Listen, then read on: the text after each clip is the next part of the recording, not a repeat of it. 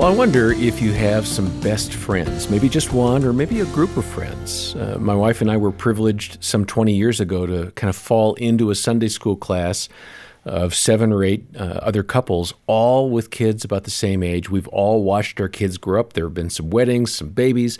It's been really wonderful to do life together as a group. I'm John Fuller in the studio with Dr. Danny Huerta, who heads up our Focus on the Family parenting team. And Danny, I wonder who comes to mind in terms of your friends group? Yeah, besides my wife, right? Totally, yes. The other one would be my pastor. I met him for the first time when I visited the church where I ended up meeting my wife, and he was the college pastor, just a couple years older than I was at the time, and still 2 years older than me. And we just connected all throughout since I was 19 until now. Wow. And I can call him at any time. We get together for lunch. We can relate on the pressures that we sometimes feel. He and I have similar interests. We can laugh together, be honest, very, very honest with one another, and then we commit to praying for one another. And I just consider him a solid friend that I can talk to at any moment. Yeah. Well, I think as guys, we tend to kind of just have one or two friends. I think women do this a little more naturally, but these days it's so busy. It's so hard. And that's why we're going to listen to Gene Daly and Lisa Jo Baker. They spoke about the importance of friends with Focus President Jim Daly and the way that they've maintained friendships even through the busy demands of raising kids. In a funny side in the book, The Middle Matters, you talk about the friendship mafia. That is perfect, man. But describe what the friendship mafia looks like. I know it's not a bad thing.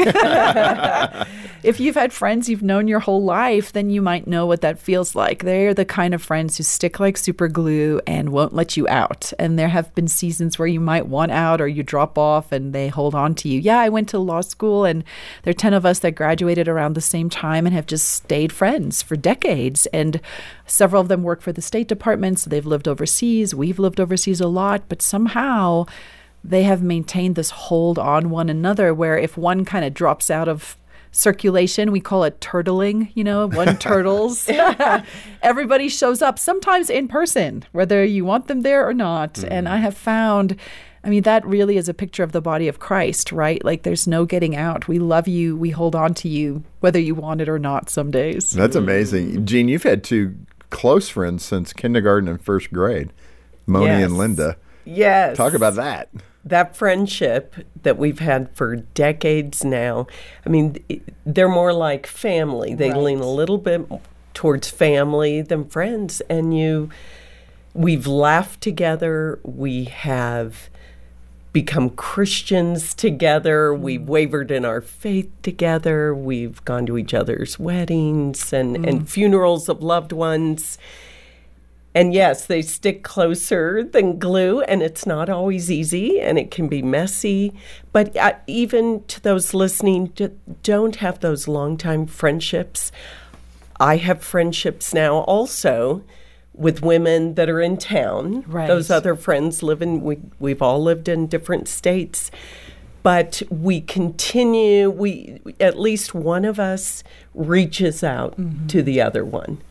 And make sure that even if we haven't talked to each other or gotten together for a long time, that we come back around. I have a group of friends here in town, 3 women that, we hadn't met together regularly for probably 5 years, and we started that back up, and I've known them, all of them, for over 10 years, and it's rich.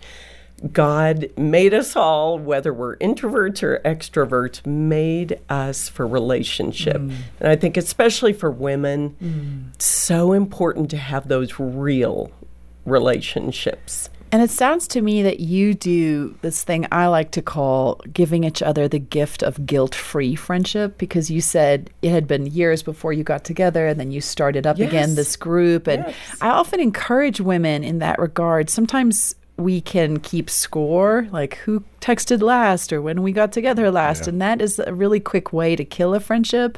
But if you're willing to just give the gift of guilt-free friendship, I don't guilt you, I don't say how long it's been since we saw each other, it really does create a fresh breeze almost for friendships to revive again after you might not have seen each other for a long period. Right. Very, very calm environment. Well, as I said, Danny, I think women naturally gravitate a little bit more toward friendships and having multiple friends. How do you encourage guys to resist the urge to just focus on work and on family and not make room for guy friends? Yeah, that's a hard one because really our society does need dads all in with their kids and their family. Yeah. And yet balancing that with guys that can come alongside of them and sharpen who they are is so important. So what I encourage guys to do is to set some time aside, maybe at lunchtime or at dinner, where they can have guys that are able to speak into their life and maybe finding adventures to do together every once in a while. Maybe it's a camping trip or just going out for a weekend or a day together and connect. It doesn't have to be every day or every weekend, but every once in a while connecting. The way I've done this is I have found a group of guys that I want to intentionally connect with, and then we'll get together at lunchtime. And if we can find extra time, that's bonus. Yeah. But this keeps me connected with them, keeps us connected while I'm raising my kids, and we can speak into each other's lives. And that has worked for us. And then we have found moments to maybe there's a movie we want to go to, or playing pickleball or tennis or basketball and doing sports together. We have found moments to do that, but they're less frequent than what I've seen my wife do with her friends. So I think all of us guys can improve in that. There's so many different demands that we've got on our plate. But it's just being intentional. It's not going to be perfect. Yeah. And I think it was really hard for me. We had 6 kids to raise, so I didn't have a lot of extra time. But along the way, I played softball. I went to Rockies baseball games. I think hunting was one of the annual things that Dina blessed and the kids understood, and it gave me a chance to do that group activity for like 4 or 5 days with some guys. But it really, for me, practically has been lunch. I get lunch with a set of guys on a regular basis, and that seems to work best. But whatever it looks like, you've got to invest intentionally, as Danny was saying. And we're going to link over to a free article in our show notes. It's called Developing Friendships That Last. It's applicable to guys and gals, moms and dads, and it's going to help you look for some good qualities in a godly friendship. And you heard Jim Daly mention Lisa Jo Baker's book, The Middle Matters, and we've got copies of that here. We'll send one to you when you make a donation of any amount to the ministry of Focus on the Family. Help us encourage parents and produce shows like this. And get a copy of this book by Lisa Jo, which has a lot to say about how moms in the middle stage of life can really enjoy this season. All the details are in the show notes. You'll hear more from Lisa Jo and Jean next time as they talk about how to be hospitable to others. And for now, on behalf of Dr. Danny Huerta and our entire staff, I'm John Fuller. Thanks for listening to the Focus on the Family Parenting Podcast. It can be challenging to inspire your community to see life the way God sees it. So what's the solution?